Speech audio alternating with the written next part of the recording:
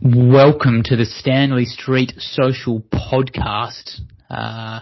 It's Max, Gawn, Campbell Flakemore here. Our fearless leader, Alex Clements, is on the slopes of Maryville in France, we believe, so he's not joining us today. But Max, welcome to the show. It's great to be here after a big couple of weeks. We're going to touch on Flanders. We're going to touch on Roubaix. We're going to touch a little bit on Itzulia, the Tour of the Basque Country, which was going on in the background amongst all the big classics. And if we're feeling it at the back end of this podcast, we might even dive into a little bit of transgender cyclocross sort of stuff. If we're feeling it, is what you're saying. If we're feeling it, I mean, this is perfect for Alex. He sent in a little message to us saying, boys, if you fancy it, why don't you talk about this? Conveniently, he's not here for those sort of juicy topics. Where is he, out of curiosity? What's that, sorry? Where is Elbow, out of curiosity? I think it's Maryville, in the French Alps. He's recently been in Norway. He was in Teens in the French Alps a couple of weeks ago, so he's really living at large at the moment. This podcast must be bringing in a fair bit of cash, so we're yet to see any of it ourselves. So maybe we can say something after this one breaks the records for views. Yeah. Firstly, how are you going? Your knee seems to be on the mend. Brodie Grundy's doing really well, so you're obviously itching to get back in the side before he goes and cranks out another massive game. Yeah, he's one more good game away from me being redundant, I think. No, look, my knee's good. I did a good session today. If the Essendon game was maybe a tad later, like the Saturday game, obviously, but if it was like a Monday or a Tuesday game, I'd probably play in it. So I'm probably just a few days behind that Essendon one. So hopefully Richmond, but I still have to tick some boxes. So if I don't tick those boxes before Richmond as well, then I won't be at Richmond. So it's all a box ticking type thing, which is a boring answer, Cambo. And I like to give the Stanley Street Social podcast loyal listeners a bit of a leg up sometimes, but I don't have an answer. But I'm picking Richmond if I tick the boxes. Okay, and what's that going to be? Is that 3 weeks or 4 weeks? No, that's the next week after this Essendon game, but that'll end up being 3 games. Okay. That was about the forecast. That was the forecast, wasn't it? 4 to 6. You can include the Brisbane game as well, which I didn't play as the fourth game. Yeah. So lucky. Okay. That's good news for everyone, including yourself. Let's circle back to Flanders, which seems like it was a little while ago. We didn't get a chance to link up in between Flanders and Roubaix. Some prefer Flanders, some prefer Roubaix. I'm more of a Roubaix man myself, which we'll touch on in a moment. But the Ronde was a great race. We got what we wanted. We saw the big three go head to head.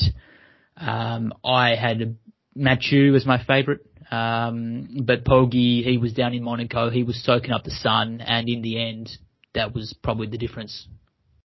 Yeah, I finished our last, for those loyal listeners, the last podcast, tipping Tadej for this. I was pretty strong on it. For some reason, I just thought the amount of climbing that is in Flanders just favoured Tadej a tiny bit, and it turned out that was the case. Was Mathieu really on his game in terms of how good he was? I don't know. I think Tadej was the best of the three.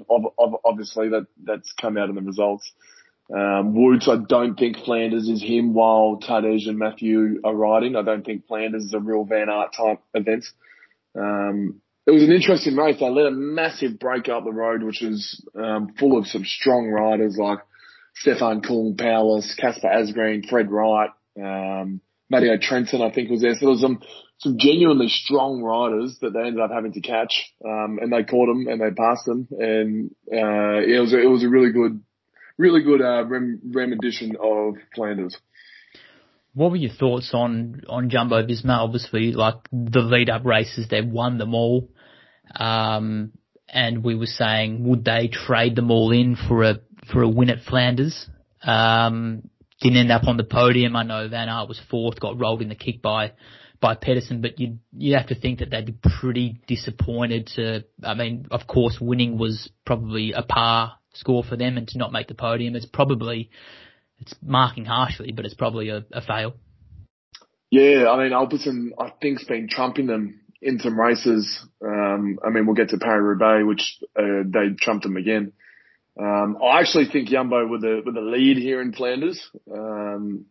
Maybe a little bit of UAE, but they didn't have the right man for the right race. They ended up pretty strong. I think they had 3 or 4 inside the top 15. They rode relatively strong on the front for majority of the day, but they just didn't have the guy to finish it off. I think that's what people forget. Like in cycling, you can say you've got the strongest team, we've got the good numbers, but if you come up against a guy like Tadej, and Mathieu was also there causing issues, like, there's only so much you can do with numbers, but that last time up at Quaremont when Tadej went from the bottom, like, I think it's maybe 4 or 5 minute effort, like, that's a long time to be riding it. I'm not sure what sort of power they're doing, but it is Tadej's sort of bread and butter, which is crazy as a Tour de France winner. Someone who I think realistically now can win all 5 monuments. I think getting Flanders probably gives him the confidence that he can do Roubaix in the future. I think he's the lightest Tour of Flanders winner maybe ever. I think he's 67 kilos, but still has enormous horsepower to just rip through those cobbles. Yeah, how's that happening? Like, you look at some old renditions of Flanders and you see like Boone and Cancellara, these guys who are genuine power to weight, and now there's a 67 kilo Tour de France winner. Tour de France winner? Yeah, Tour de France winner and Tadej Pogacar. Dominant.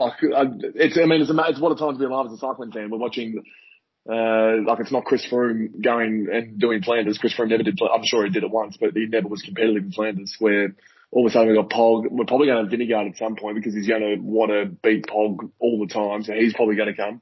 Remco, as we'll get into later in the pods, is coming to the other classics.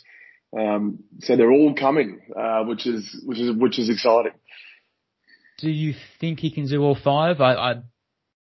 People say that San Remo is probably the toughest to win, and I'd agree. He's had a couple of cracks at it now with some good conditions on the Poggio, tailwind. A little bit of luck needs to go your way there. I think he can do. I'm not sure whether I know he's got 3 now, does he? He's got 3 monuments. But anyway, definitely won Lombardy. Liège. I'm sure he's won Liège and now Flanders. But I think San Remo will be the toughest. But if anyone can do it, this bloke can do it. Well, it's just San Remo is the one where he probably can't match the wattage that's required that Mathieu or Wout can hit. So even Pedersen is probably a better go, even though he wasn't there for this San Remo. Like Gawn was. So like there's just guys that can hit some genuine wattage. And it's not too long of a climb. Little do I know, I've never even been to San Remo, but certainly sounds like it's an easier climb compared to some others with our boy Caleb, usually in the front group until the big 3 have made their way to that classic.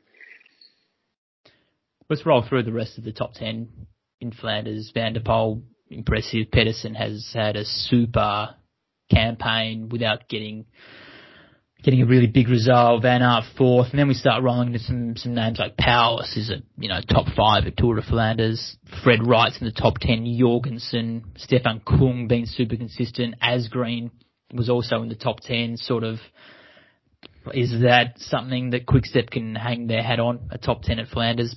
Probably not, based on what they've done in the past. But for this year, maybe they would have taken it. Asgreen looked incredibly strong in that race, and it did lead me to think he was going to produce something at Paris-Roubaix, which we'll get down to at some point, but he just had some harsh luck at Paris-Roubaix. But the two that are very impressive are Powers. Powers has turned into a nice classic rider, which is something that I potentially didn't see. I actually thought he could maybe... He seemed to be in the wheels and the brake, knowing Pog was coming. And then when the climb was coming and Pog was going to go, you look at that field and that brake that was there, you're like, maybe Powers is the only one that can go with him. But he wasn't. No one could go with him. And the other one is Matteo Jorgensen, probably a soft J. Who knows? But probably him and Quinn Simmons are the only two really flying the flag for USA in the peloton at the moment. But he's genuinely flying the flag. He looks like he can climb, and now he looks like he can classic. So similar to Powerless, like those. Funny enough, they're both Americans, but they seem to be doing well in the classic season. But I also will see them hopefully in a top 10 of the Giro or something. So they're the two that impressed me. Fred Wright, he had so much scope. They look like Bahrain sort of messed it up. They look like Mohoric is their leader for every race, and Fred Wright sort of just sits back and doesn't do much. So good to see Fred Wright in the top 10 as well. Thoughts on the crash? I'm not sure the name of the Bahrain rider that went up the inside, went into a swamp, and then caused the entire peloton to crash. We hear a lot these days that there's no respect in the peloton anymore. These young blokes are coming in and causing issues, but this was a wild manoeuvre, and he deserved to be removed from the race. Do you feel that we need something in UCI cycling, professional cycling, something like the MRO to come in, have a look at the incident, and hand down a couple of weeks? Score review. Now forgive me because I've been on the road, but not in a competitive peloton. I've been in a social peloton. I feel like while I watch these races, everyone takes a shortcut at some point, including the cobbles. No one wants to ride on the cobble, and they ride on the gutters, they ride on the footpath, they ride on whatever's available. Did this guy just get it wrong? But everyone does this, but he's been absolutely fried for doing it. Like, I get he's taken out a whole peloton, including some genuinely good riders. I think Tim Wellens was one of them who was going to be Pog's right-hand man. Turns out he didn't need him, but also other people were doing what he was doing. He just stayed for too long, and all of a sudden he was in the swamp. So I agree, the right penalty, live and die by your actions, and the right penalty was given because he failed. But the amount of cyclists that came out vocally against him on Twitter, like, I'm sure you've cut the corner at some point. Like, it's a very common thing in the peloton. He got shredded on Twitter, big time. Absolutely shredded. And then he had to come out and apologise, which he had to do. And you're right, people get on the footpath, cut corners, which I have no problem with, by the way. But if you bring down an entire peloton, I think you got to, like you said, you got to live and die by your actions. And it was good to see him get evicted from the race.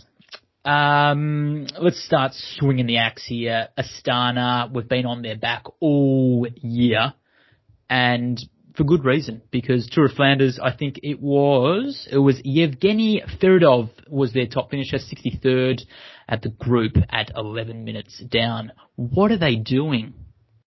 I'm going to be careful because as we're recording this, tonight could be their first win. Cav is going into a bunch sprint at Sicily with, I think Viviani is his only competitor. So they could get a win tonight, but I'm not sure. I'm not like Gianni Moscon came rushing in for Paris-Roubaix and gave them a 35th. I'll just give you a little update of where Astana is sitting currently. So 18 teams will remain as Pro Tour teams. Or is it 16? The bottom two get relegated. So they're currently sitting 25th. They're behind teams like Tudor Pro Cycling, Q365 Pro Cycling that only would have got their points from Mocchetti's amazing win. Bardiani, UnoX, who's got Christoph, who's getting their results. Total Energies. Israel, who I actually haven't seen yet as well, are a long way in front of them. Team Jaco, Jaco Alulia, who also haven't done much apart from a couple of Grunewagen wins. So they're a long way behind. And dare I say it, a team that is only 5 points behind them is Bolton Equities Black Spoke. Who I'm pretty sure, are they a New Zealand or Australian team that races in Australia mainly? Like, it's amazing. So Astana are struggling. Going on team rankings. So these are the points from the cobbled classics. So obviously Jumbo, Alpecin, UAE, they're way out in front. Like they've timed up. Trek Segafredo fourth. Sudal Quickstep are behind Movistar and Groupama FDJ. So Movistar outscored Sadal Quickstep in the cobbled. And we go down Astana, a third last, and the only teams behind them are Human Powered Health and Bolton Equities Black Spoke. So Team Flanders, who was the team created by the Flanders organisation, scored more points than Astana in the Cobble Classics. So that's where Astana had for the Cobble Classics. Sadal Quickstep's another story amongst that. And even Bahrain weren't even in the top 10. Mm-hmm. They have some genuine powerhouses. So I just thought that was an interesting update on the teams. There's a whole 2 year, I think it goes for 2 years, so they're not going to get relegated for a while. Astana have a chance for Lutsenko and Cavendish to save the day, but yeah. I'll be waiting. Yeah, their list manager, whoever that is, probably needs a bit of a clip because they've been on the slide for a couple of years. Yes. But the big one there is Sadal, and it gets into Paris-Roubaix. They need Remco and Alaphilippe to pull out a Liège-Bastogne-Liège and a La Flèche or an Amstel. They need to do something over these three days. I think Remco's probably good for it somewhere along the line here. I think he's the guy. We talked about Alaphilippe in the last pod. Is his best behind him? It feels a little bit early to be making those sort of comments, but given what he's served up this year, it's not a ridiculous comment to make. Let's move on to Shelter Price, the midweek Sprinters Classic between Tour of Flanders and Paris-Roubaix. Some riders just choose it as an opportunity to spin the legs out in between, get the Ks in the legs. Others, it's sort of like the Sprinters showdown for the season. Everyone was there, who's who. And the guy who is having some sort of season, we could say that he's probably the best sprinter in the world at the moment. Jasper Philipsen was too good, and as was his team, Alpecin. Yeah, they did put him in a good spot. I actually thought Caleb's team were best on in the last sort of 5K. I thought Lotto had a really, really good lead in, and then once again Caleb just lost the wheel. It was interesting. Philipsen sort of cut in front of him and he took the lead out. And one of Caleb's things is he doesn't ride unless he thinks he can win. So then he falls back to 7th. That's certainly not the right number that he should have got. He probably was a top 3 performance. But Jasper, as we saw in Paris-Roubaix, the guy's in hot form. And it's making, again, Sadal, I don't want to get on them so much, but they've got Merlier and Jakobsen. They can't do what Philipsen's doing, and Philipsen's also beating them in sprints. Mathieu van der Poel was incredible with the lead out here, really just showing that he was just tuning up that form. Sam Welsford was coming with a wet sail as well in this sprint. He's sort of, he's having a good year. He's won a couple of races in Argentina. Second at Shelter Price with this sort of field. Shows that, I'm not sure what's on his program this year, but he'd have to be putting his hat in the ring for a start at either the Giro or maybe even the Tour with the form that he's showing. Well, I think if Denisi's still got the senior card, I don't think he has it anymore. I haven't seen much from Alberto Denisi over this sort of campaign yet, so they'll be taking Welsford wherever they take their sprinters. Obviously, Roman Bardet is going to have some sort of crew behind him for, I'm not sure where he's going. Hopefully the Giro, because he's a chance to podium. So that could mean Welsford could be a Tour debut. Cav finishing third in this, which leads me back to the team rankings. If you take away Cav's 125 points for third that he got in that race, Astana, 32nd behind a Colombian team Medellin. And I'm not sure what that flag is, but it's South American and it's a Rougeage online insurance team. So thank you, Cav. Thank you, Cav. Oh my God, this is a real concern. This is good. This is good for us though. We can monitor their progress tightly as the season progresses. So that was the midweek. It was Philipsen, and just before we move on to Roubaix, the race that was a couple of days ago. We're recording this on a Wednesday evening.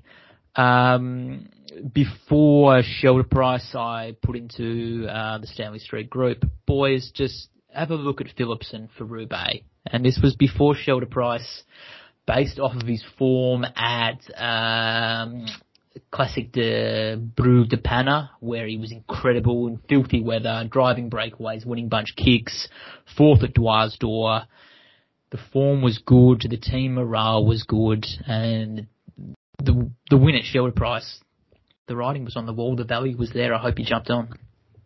Of course I did. I would never leave a tip go out.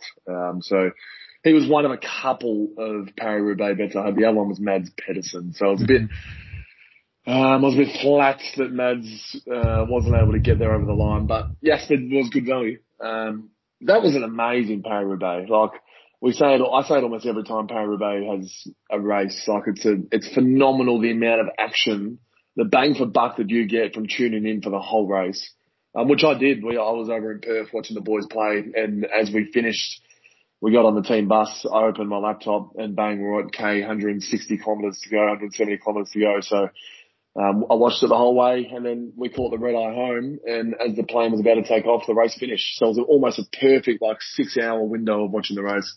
Yeah. And it was Alpecin. It was genuinely, so Jumbo tried, and to be fair, they were strong. So Van Aert was strong. And do you agree Van Aert was strong? Absolutely. Yeah. I'm sure we'll get to that final in a moment where. And so they had Christophe Laporte up the road with Van Aert when he attacked there was about 100k to go. 100k to go. Yeah, they jammed it after the break, taking best part of 100k to go as well. Correct. So Laporte and Van Aert went with just Van der Poel and Degenkolb. So it was a group of 4. Was Kung there at that stage? Not yet. Kung was with Pedersen and Garner. And then, Kung was, you're right. It was 5. And then Laporte punches. So all of a sudden Laporte punches and he goes behind the gun and then also behind the Phillips. So Laporte's long way behind. So now it's Van Aert by himself.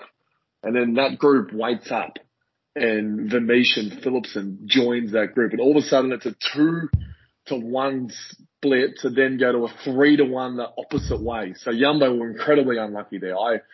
You can look at it 2 different ways. Alpecin outplayed them and they were too strong, but Jumbo outplayed them initially and then had some bad puncher luck. That's what we were talking about before off air with Roubaix. It's my favourite race, but it does feel like there is a little bit more luck involved. If you go through the day without a crash or a puncher, you've had an incredible day. I still think we got an incredible finale. But you're right, that puncher there of Laporte, really, it was a bit of an 8-pointer, if you will. With Vermeesch and Philipsen coming across. Vermeesch gets there, drives it, just sort of hammers home the break, and then it was a little bit, it was pretty cruisy there for a little bit until Mathieu started lighting it up a couple of times. He was sort of thinking Tom Boonen when Boonen went 50Ks or 60Ks solo. I think back in 2012, I think he attacked on the same bit of pavé, attacked on some little rises, couldn't quite make the difference. But I think he showed there that he was the one that was taking the bull by the horns, had probably, the best, if not the second best legs in the race. But my concern in this final group was with Kung, Garner. Maybe they were just completely cooked, but they didn't even really try and jump away and get in front of the race a little bit. The only move was Max Walscheid. Which was slightly surprising. I get he is a Roubaix specialist. I think he's top 10 maybe 3 or 4 times. But he was really the only move. It looked like Degenkolb might have been able to. I mean, of course we're going to say that because he was the one that got hamstrung. But yeah, they sort of were waiting. And as we talked about pre this race on our last podcast, that maybe there's one coming where these guys sit up.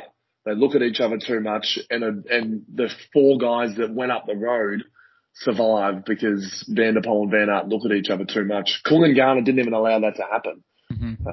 But yes, I'm not 200 Ks deep into a Paris-Roubaix, so they could have been incredibly cooked, and presumably, as it was the quickest Paris-Roubaix ever, I'm guessing they were pretty cooked. And I think in the quickest Roubaix ever, Kung, Garner, Pedersen are pretty happy with where they finished. The interesting one's Degenkolb. I don't know where you sit on what happened there.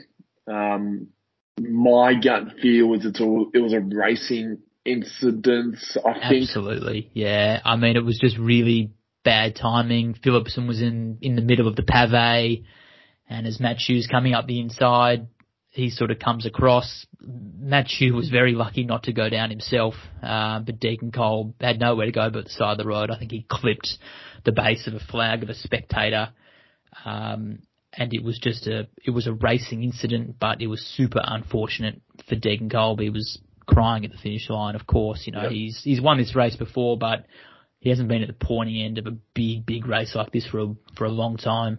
That was his chance. I think he would have fancied himself at the Velodrome.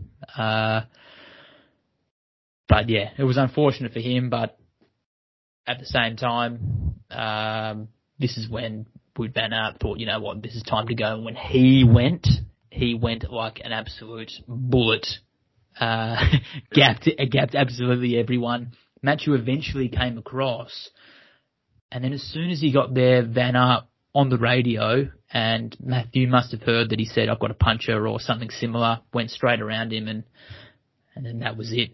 That was it, really. Wout van Aert did an incredible job to try and stay in the wheels, but as soon as you punch her with the 15k to go or whatever at Roubaix, it's the end of your day.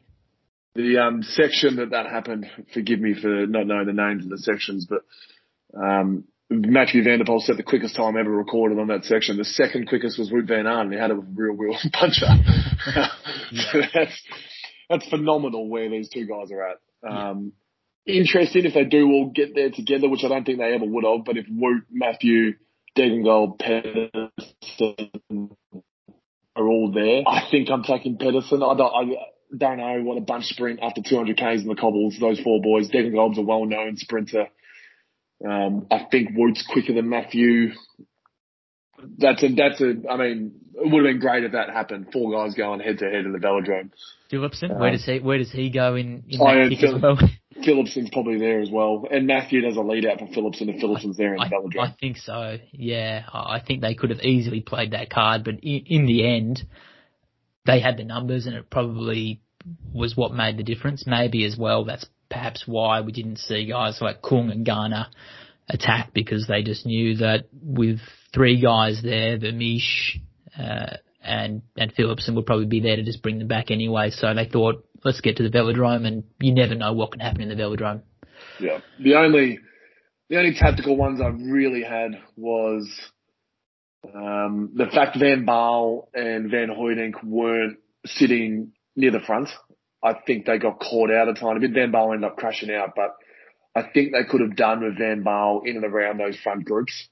He didn't crash out until the groups were made. I think he crashed in the Fred Wright crash, maybe when Fred Wright went over.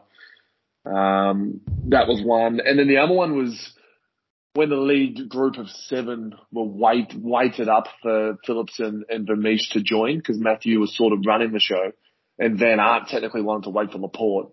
Why didn't Garner, Kung, Pedersen work at that point to try and keep Van der Poel isolated? I mean, it's easier said than done, but of course, I feel like that was maybe an opportunity to keep that group as small as possible. Just want to touch on the first Sedal quick set, Tim Merlier, 23rd. I mean, I get Casper Asgreen was probably their lead and crashed. But Merlier Lampard, was he anywhere near the front when the groups were making? I get he's maybe 10 years in a row would have been a top 15 finisher in Paris-Roubaix. He's probably not at the level that these guys are at now, but their jumper just wasn't present at the front of the peloton. I'd love to be able to read Flemish, Dutch, whatever, and be reading Het Nieuwsblad and seeing Patrick Lefebvre's articles. I don't know what he'd be saying, but he's got to be absolutely filthy with that cobbled campaign. I'm surprised that we haven't seen anything pop up on on the Twitter that's been absurd. That's a surprise, but incredibly disappointing campaign from them. Mads Pedersen, 4th Roubaix, 3rd Flanders, 5th Dwyersdorf, 5th Gent-Wevelgem, 6th San Remo. Super consistent, this guy. He was incredible, just couldn't quite go with Van Aert and Philipsen on that uphill kick, but he's just showed again that he's always there or thereabouts in the classics. Yeah, 100%. Like I said, I was one of his biggest fans leading into Paris-Roubaix. I still think he'll have his moment, and it's probably going to be the big stage events. I think he might have his moment in and around the Giro Tour. In some of these hard sprints, depends if all the boys are there again, but that seems to be his go. Even though he does perform well in the monuments, I think he's more suited to maybe a reduced sprint at the Tour. Mm-hmm. Interesting to note, your mate Worthy finished the race and then ran a half marathon. Saw he copped a little bit of that on the Twitter by a few people saying, why weren't you in the front of the race? How can you go and do a half mara? Didn't try hard enough. Don't know if that's how it works. Well, he finished the race, which wasn't as easy as it seems, because they OTL'd 3 guys, which I think is harsh. Everyone else DNF'd, and there's 3 guys that are just tonguing it and then OTL. One's an Ineos rider and should know better, in Josh Tarling. I actually think he's quite young. I think he's maybe 19 or 20. Yeah. But the 2 boys from the Pro Conti team of Binegal WB, who have been OTL'd at half an hour past, just let them finish. It's bloody stiff. It's bloody stiff when the moyenne of the race is 47k an hour. If you stay on your bike, I think you've completed Paris-Roubaix for mine. Hey, quick name that I just want to throw at you. First time I've seen this name, but he's found himself in the top 10 of Roubaix. I'm not sure whether this has crossed on your radar. Lorenz Rex from Intermarché Wanty, Belgian guy, top 10 in Roubaix. That's a fantastic result. What's the story here with Lorenz? Well, and correct me if I'm wrong, I'm pretty sure he's part of the 4-man break, which tends to be a smart move in Roubaix. Mm-hmm. Is get up the road. I also think the fellow from UAE who's 13th in Short Bucks was also in the break. And there was a Bora rider. I'm not sure where he ended up finishing within that. But if you get up the road, obviously it's not as easy as done because he's still held off Laporte, Vermeersch. Are they brothers? I'm going to presume they are.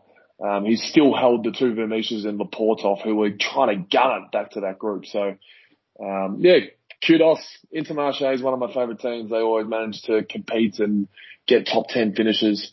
On the side note, it was a very weird move that Van Hooydonk and Laporte were trying to get back. My only read of it was maybe they backed Laporte for a top 10 finish. Like it just seemed like a weird push that they were doing to get back. They were getting no help from the peloton. They were getting no help at all. And they ended up finishing 4.5 minutes down. It was a weird move. Just another name, just quickly before we move on. This is sort of your hitting zone. This is why you're on the podcast. Luca Mozzato, Italian rider for Team Arkea Samsic, 21st. What can you tell us about him? Luca Mozzato. So I actually watched this group cross the line, and there was a little sprint, which I find it weird. There is points on offer. As you see, there is a difference between 50 and 30 at some points in this peloton of UCI points. And maybe Christoph loves his resume more than anyone in the peloton. He loves, Christoph finished top 15 in the Paris-Roubaix for the 9th time in a row. So he would have been sprinting for that. So Mozzato actually finished 6th in this bunch sprint. So slightly disappointing for my Italian sprinters. Mm-hmm. But he did beat Tim Merlier. So yes. He can hold that high. Yep.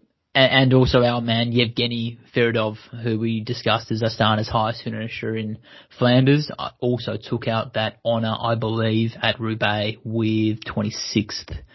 Finished on the same time as Gianni Moscon, who they actually pulled out of Basque Country early to go ride Paris-Roubaix.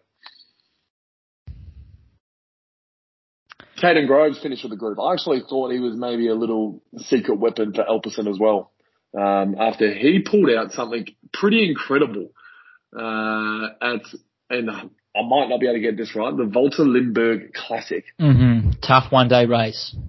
He finished a minute and a half in front of the group, so he's not just. I mean, he went with Maxime Van Gils from Lotto, but he didn't win a bunch sprint. He rode away from them, and that was leading into Paris-Roubaix. So I thought maybe he might be able to ride well, and he did. He finished with the peloton. I mean, 31st at Roubaix it's a great result, and that's his. Limburg was his third victory. He got 2 victories at Catalunya. So Welsford, Grove sort of knocking at the door as Australia's next sort of marquee sprinter, perhaps. They were worried about Elperson I reckon we even mentioned on the podcast about a month ago how little UCI points they had ranked up. Mm-hmm, it's true. And now they're winning for fun with their 3 main weapons. Yeah, they've really hit the cobbles hard and delivered. That's a wrap on the cobbles. Roubaix brings an end to what is a fantastic April. Great time of year, but it's now time to move on to Ardennes, and then we get into Grand Tours with the Giro, etc. Let's change gears slightly. Like we said off the top, we'd be discussing Tour of Basque Country, which is just wedged in, this weird time of year. Everyone's focused on the classics up north. But Vingegaard got a little bit touched up at Paris-Nice. We thought, he's going to have to do some work. He's gone back to wherever he trains, and he has been training the house down, it seems. And he's just gone out and smoked everyone in Spain. Yeah, 3 stage wins. And out of the 6 stages, they were the 3 that he could win, and he won all 3 of them. So, including the last one, was a Jumbo Master class. Like, it made every other team look like they didn't even talk on the bus before the race. They had 2 men in the break, and then once Vingegaard's men that were left in the peloton did all the work, left to I think it was just Vingegaard, Lander, and Enric Mas. They then joined the break where he's got another 2 riders in the break, and he just rode away. It was great to watch, as much as sometimes it's a little bit boring watching Vingegaard win for the 3rd time in the same tour and win by a minute on the last stage. It was actually pretty cool to watch the tactics in play. But yeah, he was strong with a strong team. Lander was actually surprisingly strong. They were going head to head a little bit, and to be fair, it actually took Vingegaard a bit to drop Mikel Lander. Mm-hmm. But David Gaudu and Enric Mas were slightly disappointing. I don't know where they're sitting going into the Giro and Tour. Mas is great for that sort of 5th to 10th in a 1 week or a Grand Tour, which is still incredible. But that's about where he's at. He needs to try and avoid these big riders. Gawn with a podium there, I think, as well. Ion Izagirre for Copius, great points for them. Lander, where is he at with Bahrain? What did they do going forward GC-wise? Haven't quite been at the level that they were a couple of years ago when they were winning for fun. Jack Haig, where is he at? Is Mikel Lander the man? I'm not sure what the answers are. Your thoughts? Caruso is currently riding in Sicily. Not a strong field, but he's their lead there. Bilbao tends to be their lead at some point, and then the other 2 is Haig and Lander. So I think they've got 4 guys that can all finish top 10 in the Tour. It's just if they want more. When they really lit it up, it was guys like Sonny Colbrelli and Mohoric just doing stuff for fun. I remember Sonny Colbrelli podiumed the mountain top finish. They were just crazy hot at one point. But if all 4 of these guys can pull something off, I think Bilbao is the best shout for consistency, but Lander's probably the best climber. Hagee just seems a little bit off it at the moment. Sorry, Hagee. I don't know you, but sorry. And Caruso just seems a little bit older. He has podiumed the Giro very recently. So, one thing I've learned from the Basque Country, what a beautiful place to ride and a great place to watch racing. There's a lot of downhill, maybe a couple of descent finishes that were a bit dicey, but the one that Beauregard won, Schelling. Yeah, dicey as. A little bit dicey. Henrik Mass lost like 20 seconds on that stage just because he can't descend. He's the new Ilnor Zakarin, by the way. Okay. But yeah, that's a cool place. I mean, San Sebastian's almost my favourite place in the world, so I could see myself going over and watching a Basque Country race. That was fun to watch.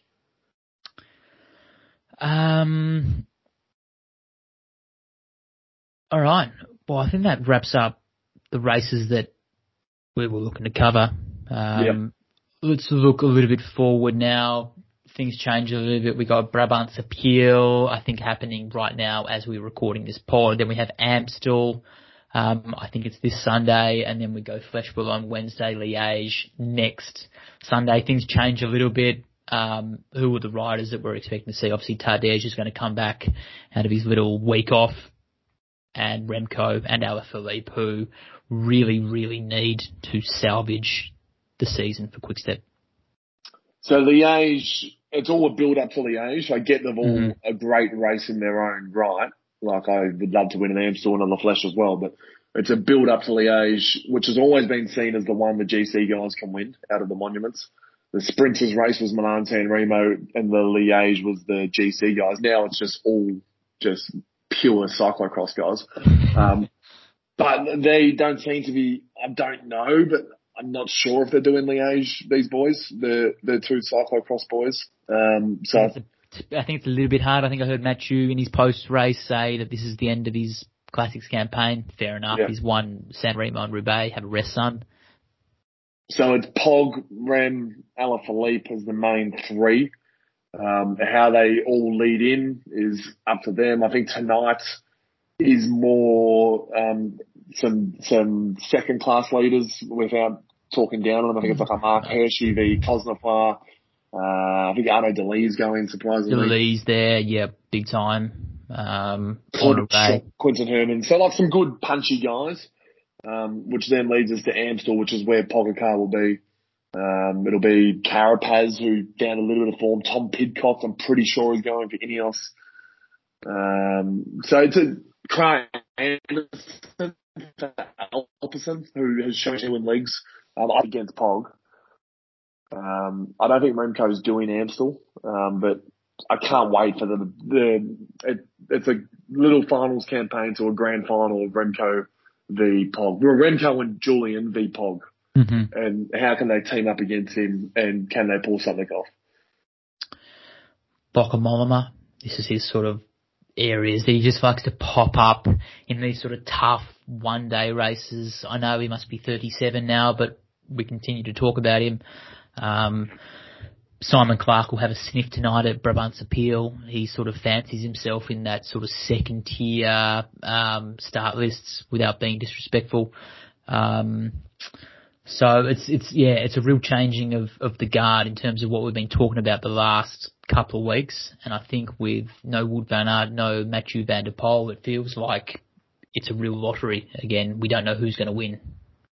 Well, I'm looking forward to seeing a couple of these climbers come back into riding. Like I haven't heard of Vlasov this year, so he can be a guy who performs well on one day, as Enric Mas in Lombardy last year went toe to toe with Pog. I'm not sure if he's in that form at the moment. So it's good to see these guys come out. If I had some tips, I'm going to go pretty strong with Pog the whole way through, but I'm looking forward. Safe. It's pretty safe. I'm going to be back in the FDJ boys the whole way home. Madwan and Gadua, my boys. Have you got stock in this team or something? Well, I just can't. Skin in the game. I can't miss the day Madwan wins now, so I have to follow him the whole time until he wins. So I think we're going to see a Pog show, but I would love to see something different. EF pulled out some great Basque Country tactics with Chavez. The three Colombians, actually, Chavez, Carapaz, and Rigoberto Urán. If they all go to a Liège, you're going to see some fireworks from those three boys. It's exciting. Like I said, I'm looking forward to it. Hopefully Remco is at Pog level. I hope so. And we also see Tiege Benoot come back into the fold as well. Jumbo just reload with a bit of a different lineup, but still as powerful, you could argue. Volta, after his incredible performance at Strade Bianche, will be back in the fold. I saw that he was at Basque Country as well, doing some good work. So he's in good form. So yeah, I think what is Jumbo's tactic here with no Robin Vingegaard at this stage? Vingegaard could surprise us and pop out of Liège. I don't think there's any confirmation on that, but is it a Volta? Is it? Yeah, I think it's those two. I think it's Benoit and Volta, the ones that'll get that license. Hopefully they can get their act together. We know they work well together. So they get a mulligan at Strata. Hopefully they've sorted things out. But I think with them missing out on the victories at Flanders and Roubaix, I think they'd really love to get a big one here. I don't know whether they've got the cattle to do it at Liège, just because Poggi's going to be there, and whenever he's there, you know you're in trouble. But yeah, overall, really, really looking forward to the next week and seeing some different guys hopefully pop up for some victories. Just to break it right down for those listeners, I'm going Corbin strong tonight. Just bear with me. You'll see why. He might not win, but you'll see why I've gone Corbin strong. And outside of our man Pog, I'll be putting a little saver in Madouar for Amstel. Haven't worked out what I'm doing for the Flesh or Liège yet. I've got a bit of time. We might touch back in before Liège to reassess. See where Albo's at. Yeah, see where Alex is at. Speaking of Alex's tips, he does like to say that Vlasov is a world class rider. Still yet to see it. Was never convinced when he made that call, to be honest. So that's something he's going to have to live with. So teams that need to surprise us over this will be Astana are taking Lutsenko to all 4 races. So have to. They have that's to. That's the thing. I don't know what JCO are going to do. Simon Yates is not the man for these finishes, and I don't think Michael Matthews has got his legs that we're probably going to see in the Tour. I reckon he'll have Tour legs. They're not on the start list there at Brabantse Pijl tonight, as we said, recording at the same time as the race. That probably could have been a good race for Matthews to just go and clean up. I think he's won there before, perhaps when Philippe Gilbert was sort of around the mark. I think he might have won this race before. Disappointing to not see them there.